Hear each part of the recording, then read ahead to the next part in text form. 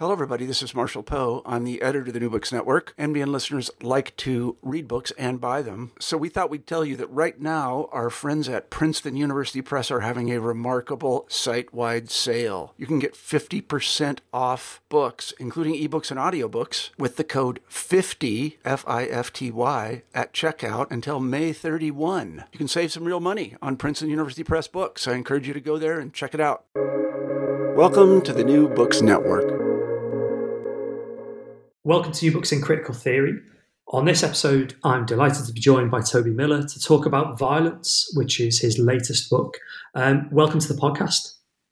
Thank you, Dave. Thanks for having me, and congratulations not only on your own work in general, but specifically this podcast.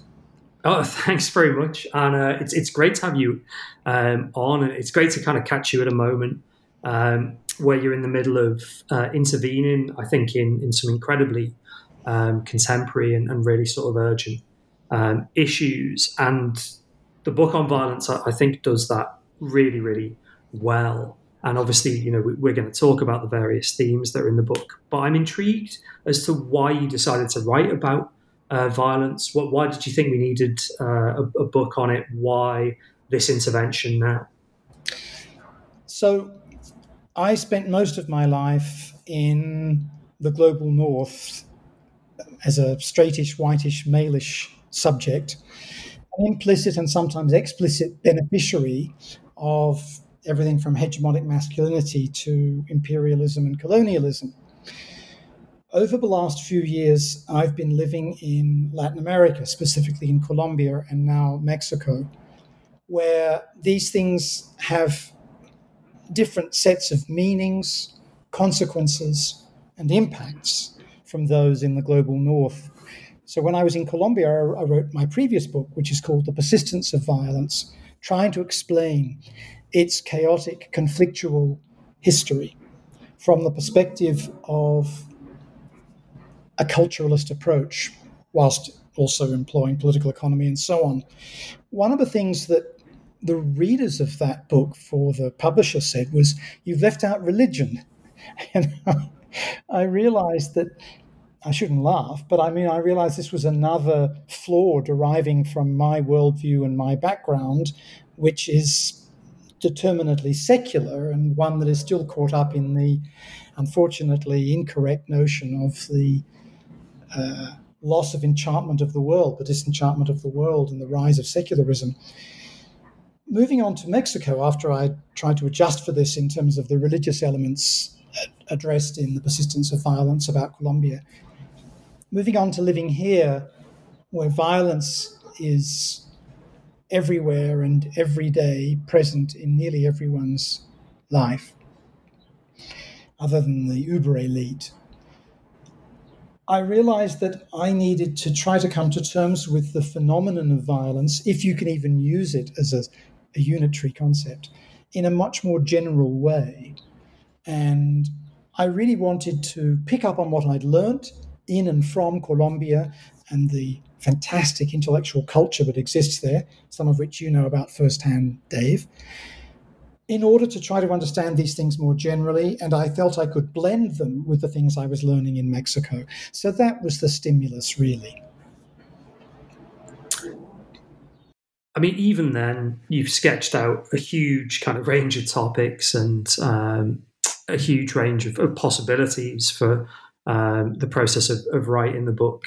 At the same time, it strikes me that I guess you had to make some decisions about what to include and what not to include, and the comments about, you know, sort of having your worldview challenged both by the readers of the manuscript, but also by the places you've been writing the book in, come through quite clearly in the book. And actually, there's quite a lot of discussion of the Latin American context alongside more kind of classic cultural studies examples and cultural studies approaches. And the other thing in terms of, I suppose, your decision to kind of write the book, and you mentioned it being shaped by a particular context, it is why the approach from cultural studies, why do we need, I guess, a cultural studies blended with political economy and bits of criminology and psychology as well, but why that primarily cultural studies approach?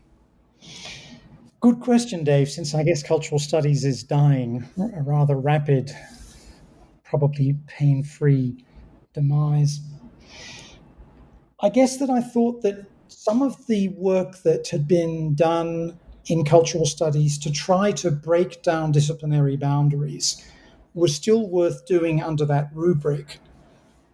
Specifically, this trinity that matters to me, which is political economy, ethnography, and textual analysis, but in a way that would be even broader and would try to host discussions all too rarely held between psychology, social psychology, critical psychology and critical social psychology, criminology, and cultural criminology.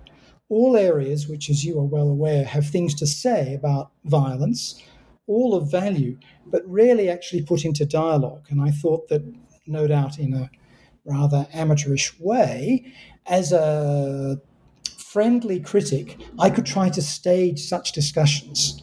So it was really about an impulse towards interdisciplinarity, towards saying, here's this word violence that at some level all of us can understand. We know what it means. And yet, when you dig a little deeper, it is the subject of immense contestation, both chronologically and geographically, and in disciplinary terms, is subject to often almost entirely incommensurate ways of thinking. Was there a form in which I could bring some of these things together? You've sort of preempted one of the things I was going to ask, and it's interesting you mentioned, it's this word or it's this term, this idea that we all kind of intuitively know what it means. But one of the things the book does right at the start is to, as you mentioned, challenge that perception. It tries to think through how we measure it. Obviously, in contemporary English-speaking media debates, there are various interventions, mostly from the kind of, I suppose, people who are playing at being anthropologists about, whether society is more or less violent now than it used to be. And I guess, it would be good to get a sense of how we define violence, how you, I suppose, kind of, are cautious about taking it for granted, and how you try and think through the extent to which many of the kind of violent aspects of contemporary society are just completely missed in the way that we define it and try and capture it. Yes, well, I think you've really put into play some key issues. There's a famous thing called the Miller case in the Supreme Court in the United States from the early 70s about pornography, when it was deemed something that could not be defined textually, but we all know it when we see it. And when one looks at the numerous definitions of violence, as I said, both chronologically and geographically, you realize just how much they've changed. So, of course, there is the notion of interpersonal violence, a physical assault on another person's bodily integrity.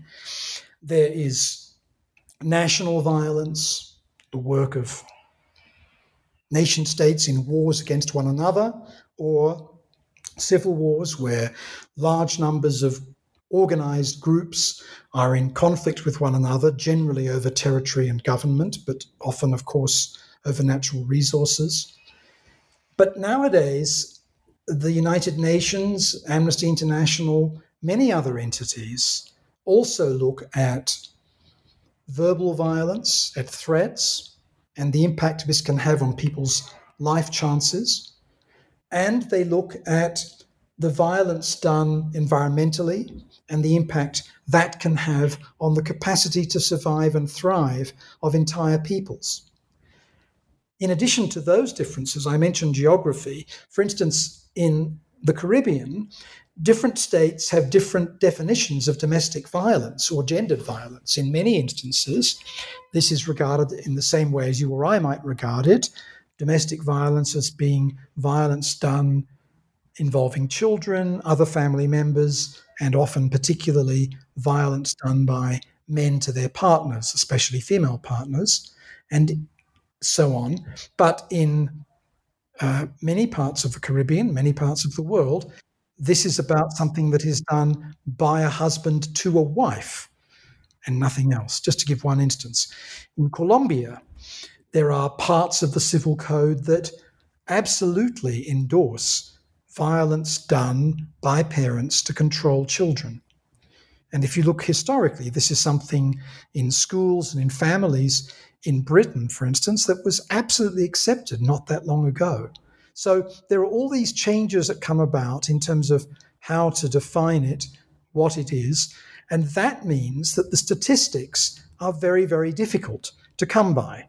When I was looking at domestic violence statistics in many parts of the world, I found that I needed to look for some kind of congruity between legal stats, governmental stats, and non-government organization or third sector stats. If I could get a correspondence that really showed some overlap in terms of definitions and numbers, then I felt confident. But much of the time that simply wasn't there. Another example from the United States, the Justice Department, the Bureau of Justice Statistics, which is its quasi-academic arm and very good, the FBI and local police forces have really different numbers about acts of violence and their juridical history.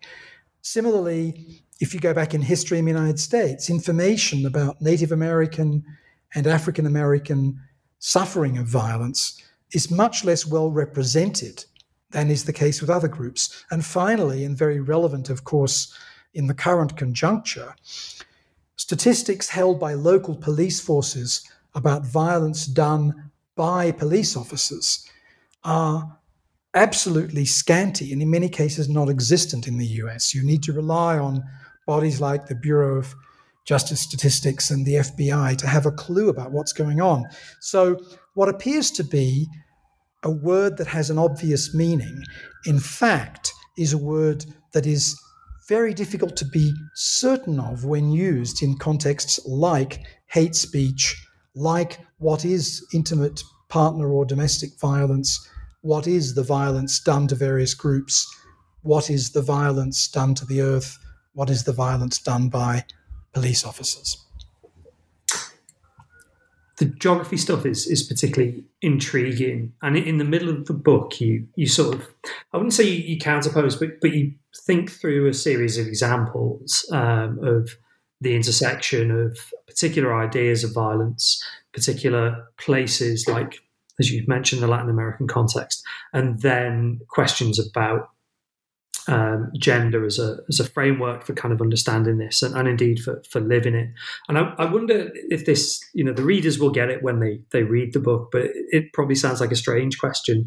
What the kind of, the Latin American context, ideas about masculinity, and then James Bond kind of say to each other in the context for how we might understand gender and violence? I think there are really two key levels to feminist critiques of violence or engagements with violence. One is the interpersonal one that I've described, the fact that so many women in so many parts of the world, on so many occasions, have to look around them, be enormously conscious of the environment that they're in, take difficult choices about everything from how to enjoy yourself to how to transport yourself from one place to another, and also worry about the men in most cases that they marry or live with or have as children. That there's that element that is absolutely constitutive of daily life. There's another element of feminist critique, which is about international relations.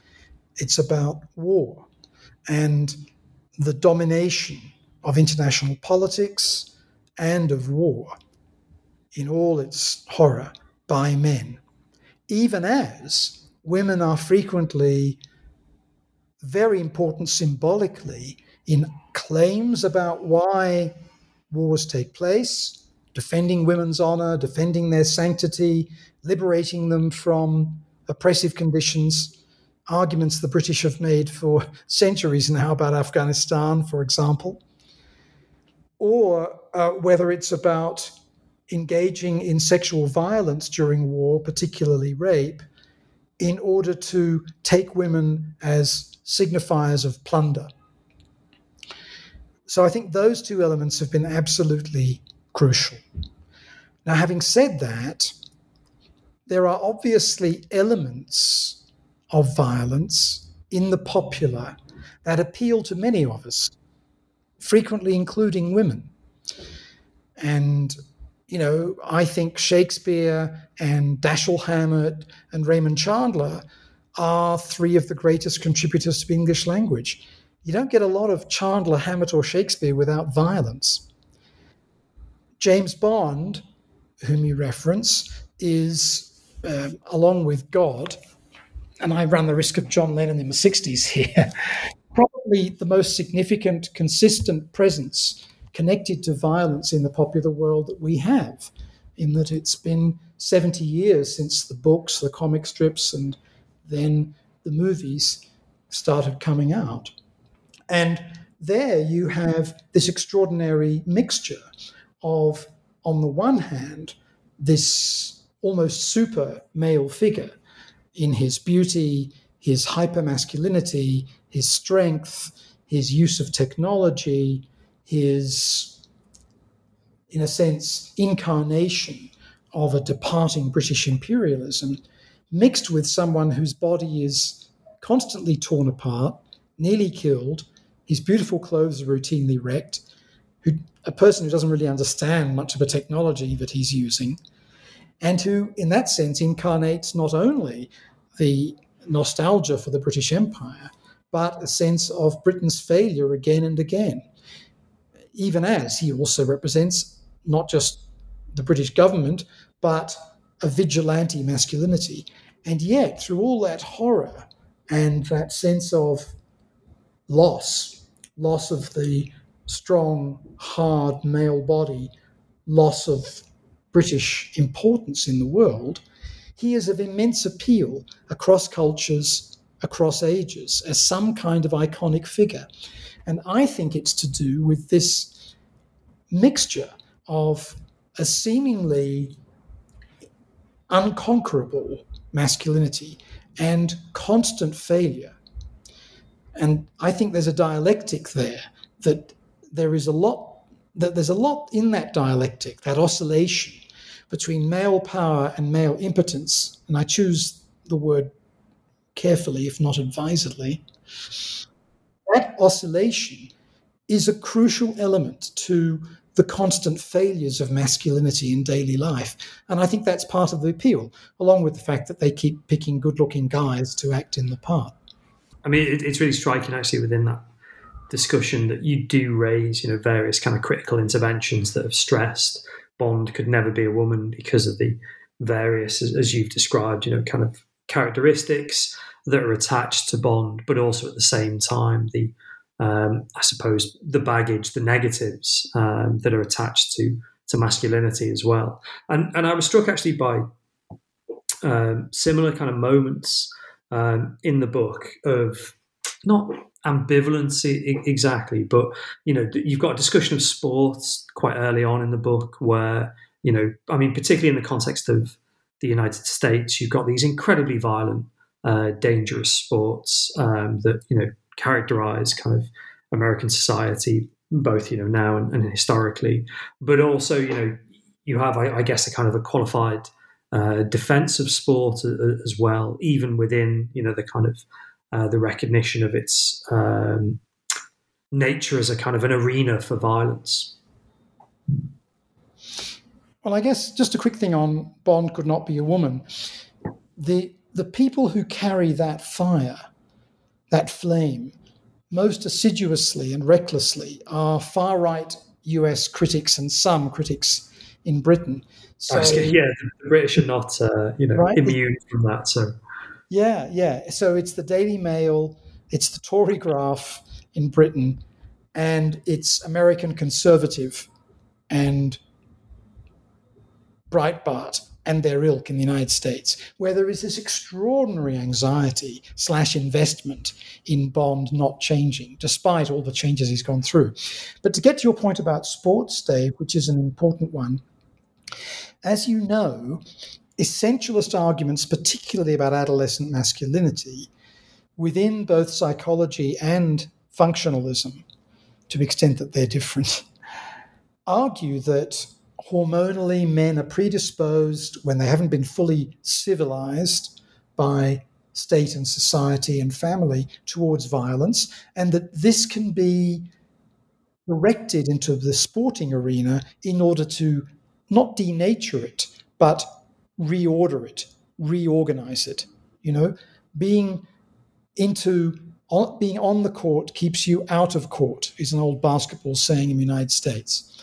And there is that notion that's very powerful in schools and everywhere else in many parts of the world, that this is a crucial function of sports.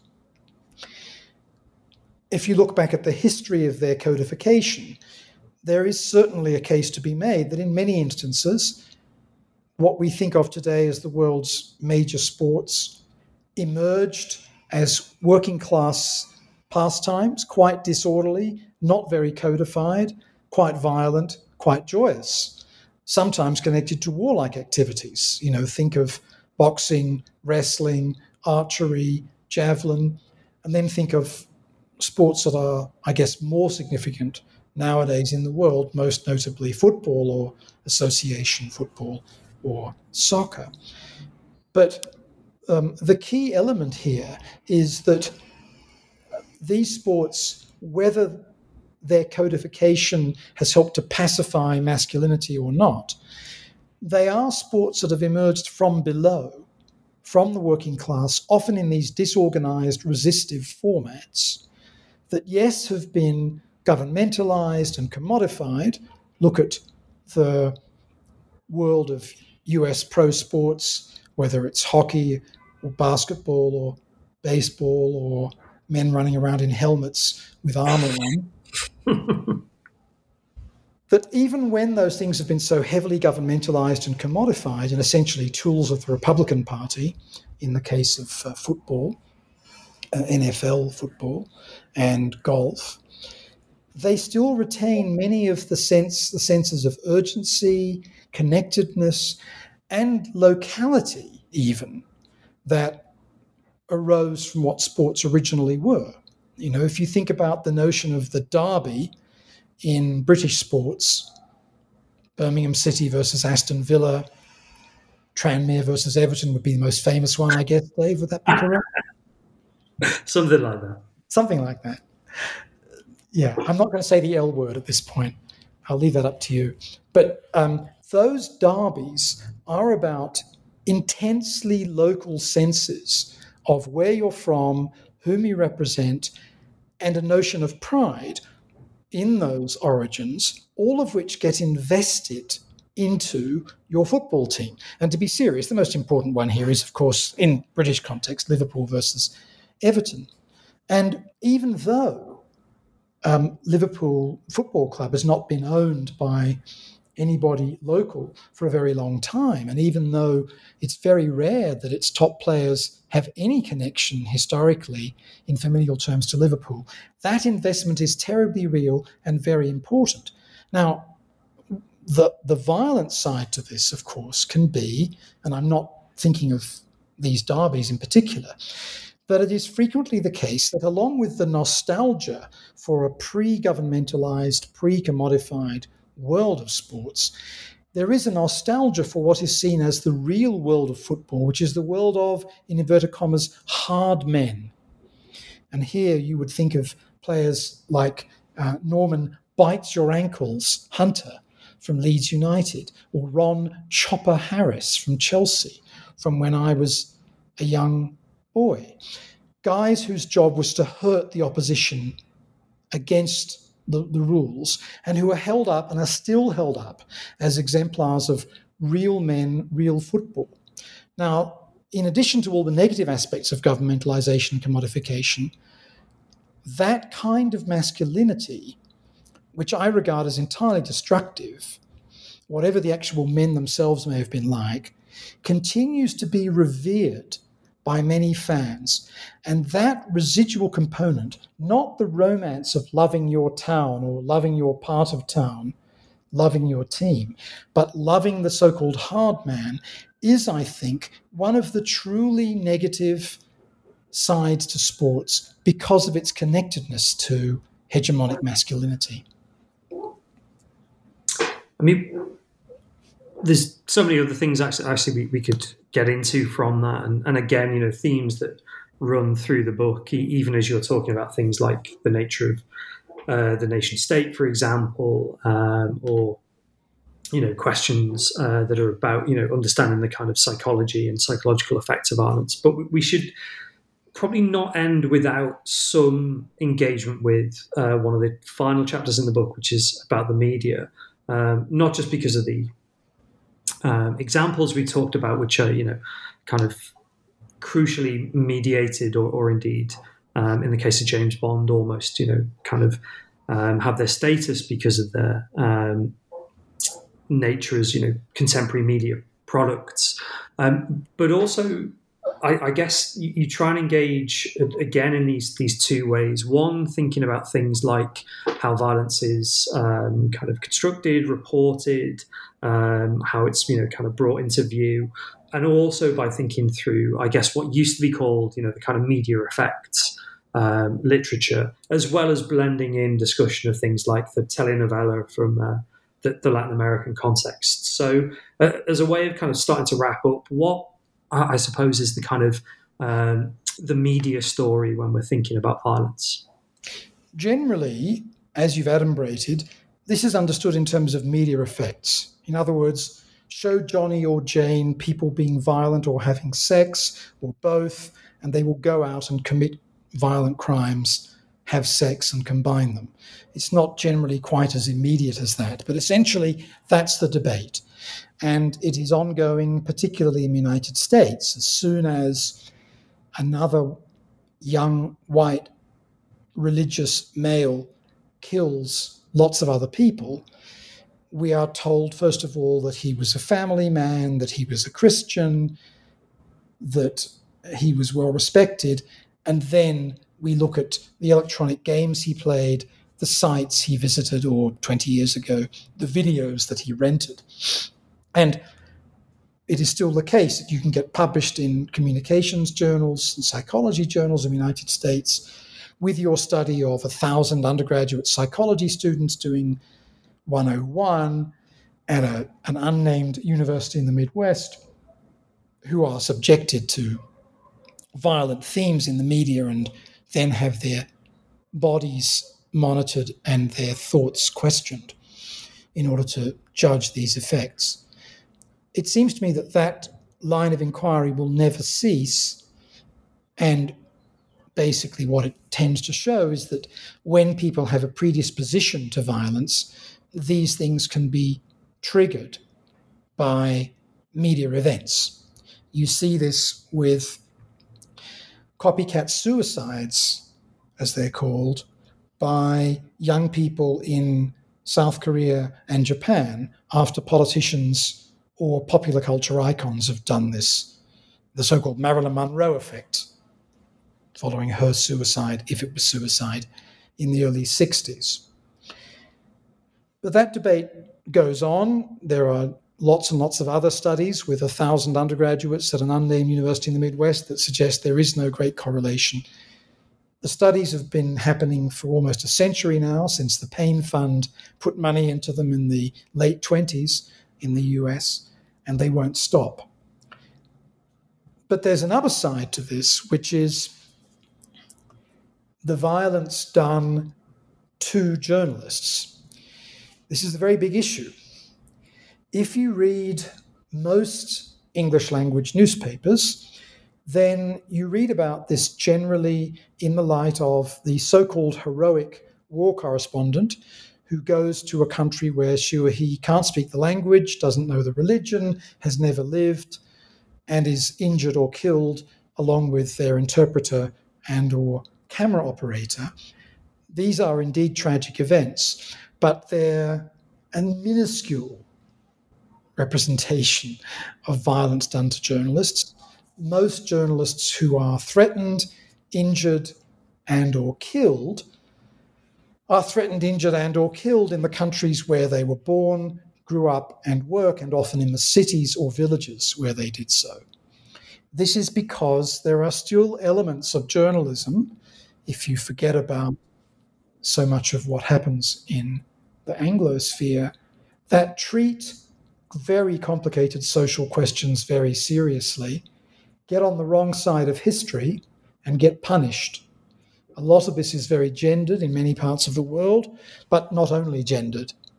And a lot of the time it's because in a small town, the newspaper that comes out once a week is on the wrong side of organized crime, or it's on the right side of organized crime, and then another organized crime movement comes into town and takes over and burns down the building and kills everybody.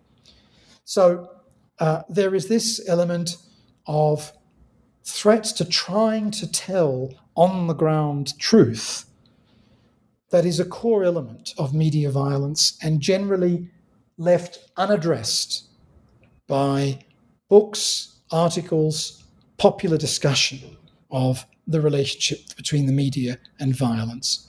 And then there is this telenovela component. In particular, the telenovelas that are called narconovelas, which are made in Brazil, in Colombia, here in Mexico, in many other parts of the world, and are successful exports elsewhere.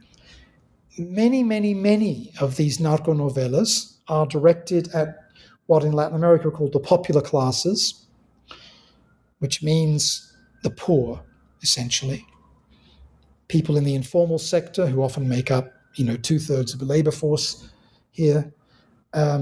People in the industrial proletariat, such as it is, people who are leading subsistence lives if they have television. And unsurprisingly, there is a glamorization of ways out of the mire of daily life for these deeply oppressed people who are oppressed in class, race, and gender terms.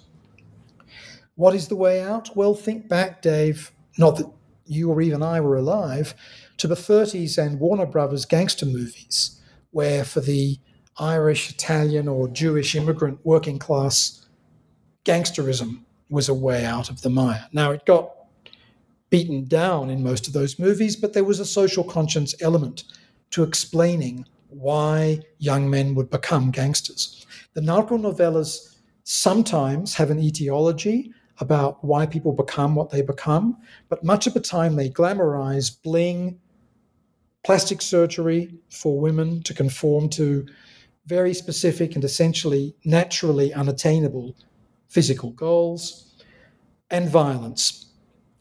And they are phenomenally popular. They have been for decades, and that doesn't end. Not only narco-novelas, but also narco-music, increasingly shows on YouTube and associated entities where young men boast of their violent exploits and so on. This is a really monumental element in the incarnation of violence and its legitimation in societies of desperation. It is, and societies that were, as are so many nation states, born from violence. There is no attempt, particularly in countries that don't have a public broadcasting tradition, like, say, the BBC, there is no attempt to provide countervailing narratives about arguing when violence is justified or not, that provide historical narratives that map out effectively, if controversially, national mythologies of violence, or that look at other kinds of ways in which social mobility may exist. Some of this is about the classic capitalist television idea. Why change it if it's not broken? You don't innovate if you don't have to. If you have a successful genre, stick with it. And some of it is about the fact that it is frequently the case that public faith in government is so low in societies where these genres are popular, where corruption is so rife, where clientelism is a way of existence, that the notion that you could tell a story in which there were lots of good cops, or there were incorruptible journalists, or there were public servants dedicated to the common weal is patently absurd. And so this story of get ahead any way you can becomes enormously appealing. Let me finish with one story from a Russia Today documentary. Now, Russia Today has many problems, in my opinion, particularly when it reports on Russia, but also when it reports on some elements of life in the United States.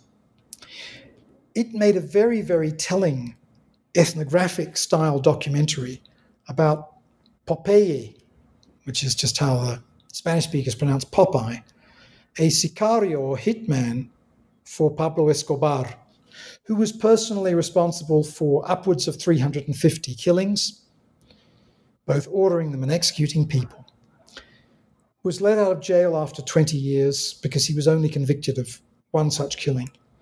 And Russia Today got him to walk around Medellin, the town where he had done this as Escobar's right-hand assassin, to meet victims or survivors, children of men he'd killed, a policewoman who'd had an arm blown off, and so on. In amongst all of this, he had started a YouTube channel which was all about how to kill people, had 1 million subscribers. In amongst all of this, the camera also follows him around the popular sectors of Medellin, big working class and informal sector, in amongst what is 50% a middle class city. And he was mobbed as an heroic figure by hundreds of people in the street. It's well worth watching this documentary. So there is something there about recognizing that the state has failed you, is completely untrustworthy, and not untrustworthy like Alexander Boris de Pfeffel Johnson, untrustworthy like he's going to take you out and shoot you or imprison you for no reason. The state is completely untrustworthy.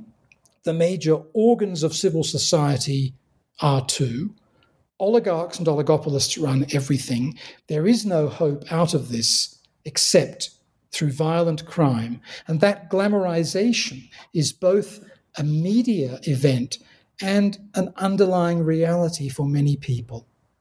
That's the tragedy for me of the media section of the book, that it feels as though violence, which so often has proven important for the dramatization of historical events — I go back to Shakespeare, but one could look at many other, in inverted commas, great writers — and through that incarnation can tell us a lot about history.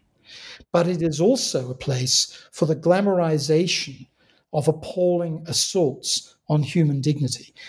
And to finish up, it's those assaults on human dignity that I think now come to be the core of contemporary definitions of violence. That yes, it is about physical attacks on the bodily integrity of persons, but yes, it is also about the demeaning of their subjectivity, of their personhood, and how that can derive from, involve, and lead to physical assault. I mean, that's a brilliant end point for our discussion and a fantastic way to loop back to where we started talking about definitions. And it strikes me that there are several research agendas that could come out of the book, several lines of both, kind of empirical and theoretical ways forward. And is that something you're going to be pursuing? Are you going to be doing further work on violence? I know you've got a new book coming out about the coronavirus moment. Is that part of this kind of agenda, or are you going to be switching to something completely different? The new book that's just about to come out is called A COVID Charter, A Better World. Ho ho. And it's about what happened with the syndemic and what's happening with the syndemic in general, but specifically 4 countries whose healthcare systems I've experienced and where I've lived. So the United States, Britain, Colombia, and Mexico. And some of it is about what Rob Nixon called slow violence, which is not the sudden dramatic escalation of human tension that produces physical conflict, but is environmental despoliation and its impact. One of the key arguments of this book, COVID Charter, A Better World, is that with zoonotic diseases, those that transfer between different animal species, including ourselves, it's pretty clear that capitalist meat and fashion industries are crucial to zoonotics, whether it's wet markets for animals or whether it is farms for the cultivation and slaughter of mink. So that work has certainly drawn upon my violence studies, even though the violence elements are more about other animals. In the future, I'm interested in further investigations of these questions of animal and human interaction. Getting back to sports, where does horse racing fit in the story of violence, particularly steeplechasing or things like the Grand National? Where does horse riding sit in all of this? Where does the domestication of the animal sit in all of this? Where does the mixture of loving animals and eating them sit? What are the, in inverted commas, human rights that currently do, should, or might apply to our animal relatives? As you know, there's a set of complicated legal debates going on, particularly in the global north, about everything from bullfighting through to whether or not our simian cousins should be in zoos. So I'm very interested in all those debates, and that arises from my concern with violence and the fact that many of the debates, going back to Bentham and Hume and on to animal rights people today, are about suffering and whether those who suffer should be protected from what ails them. So that's where I think I'm probably headed next, Dave.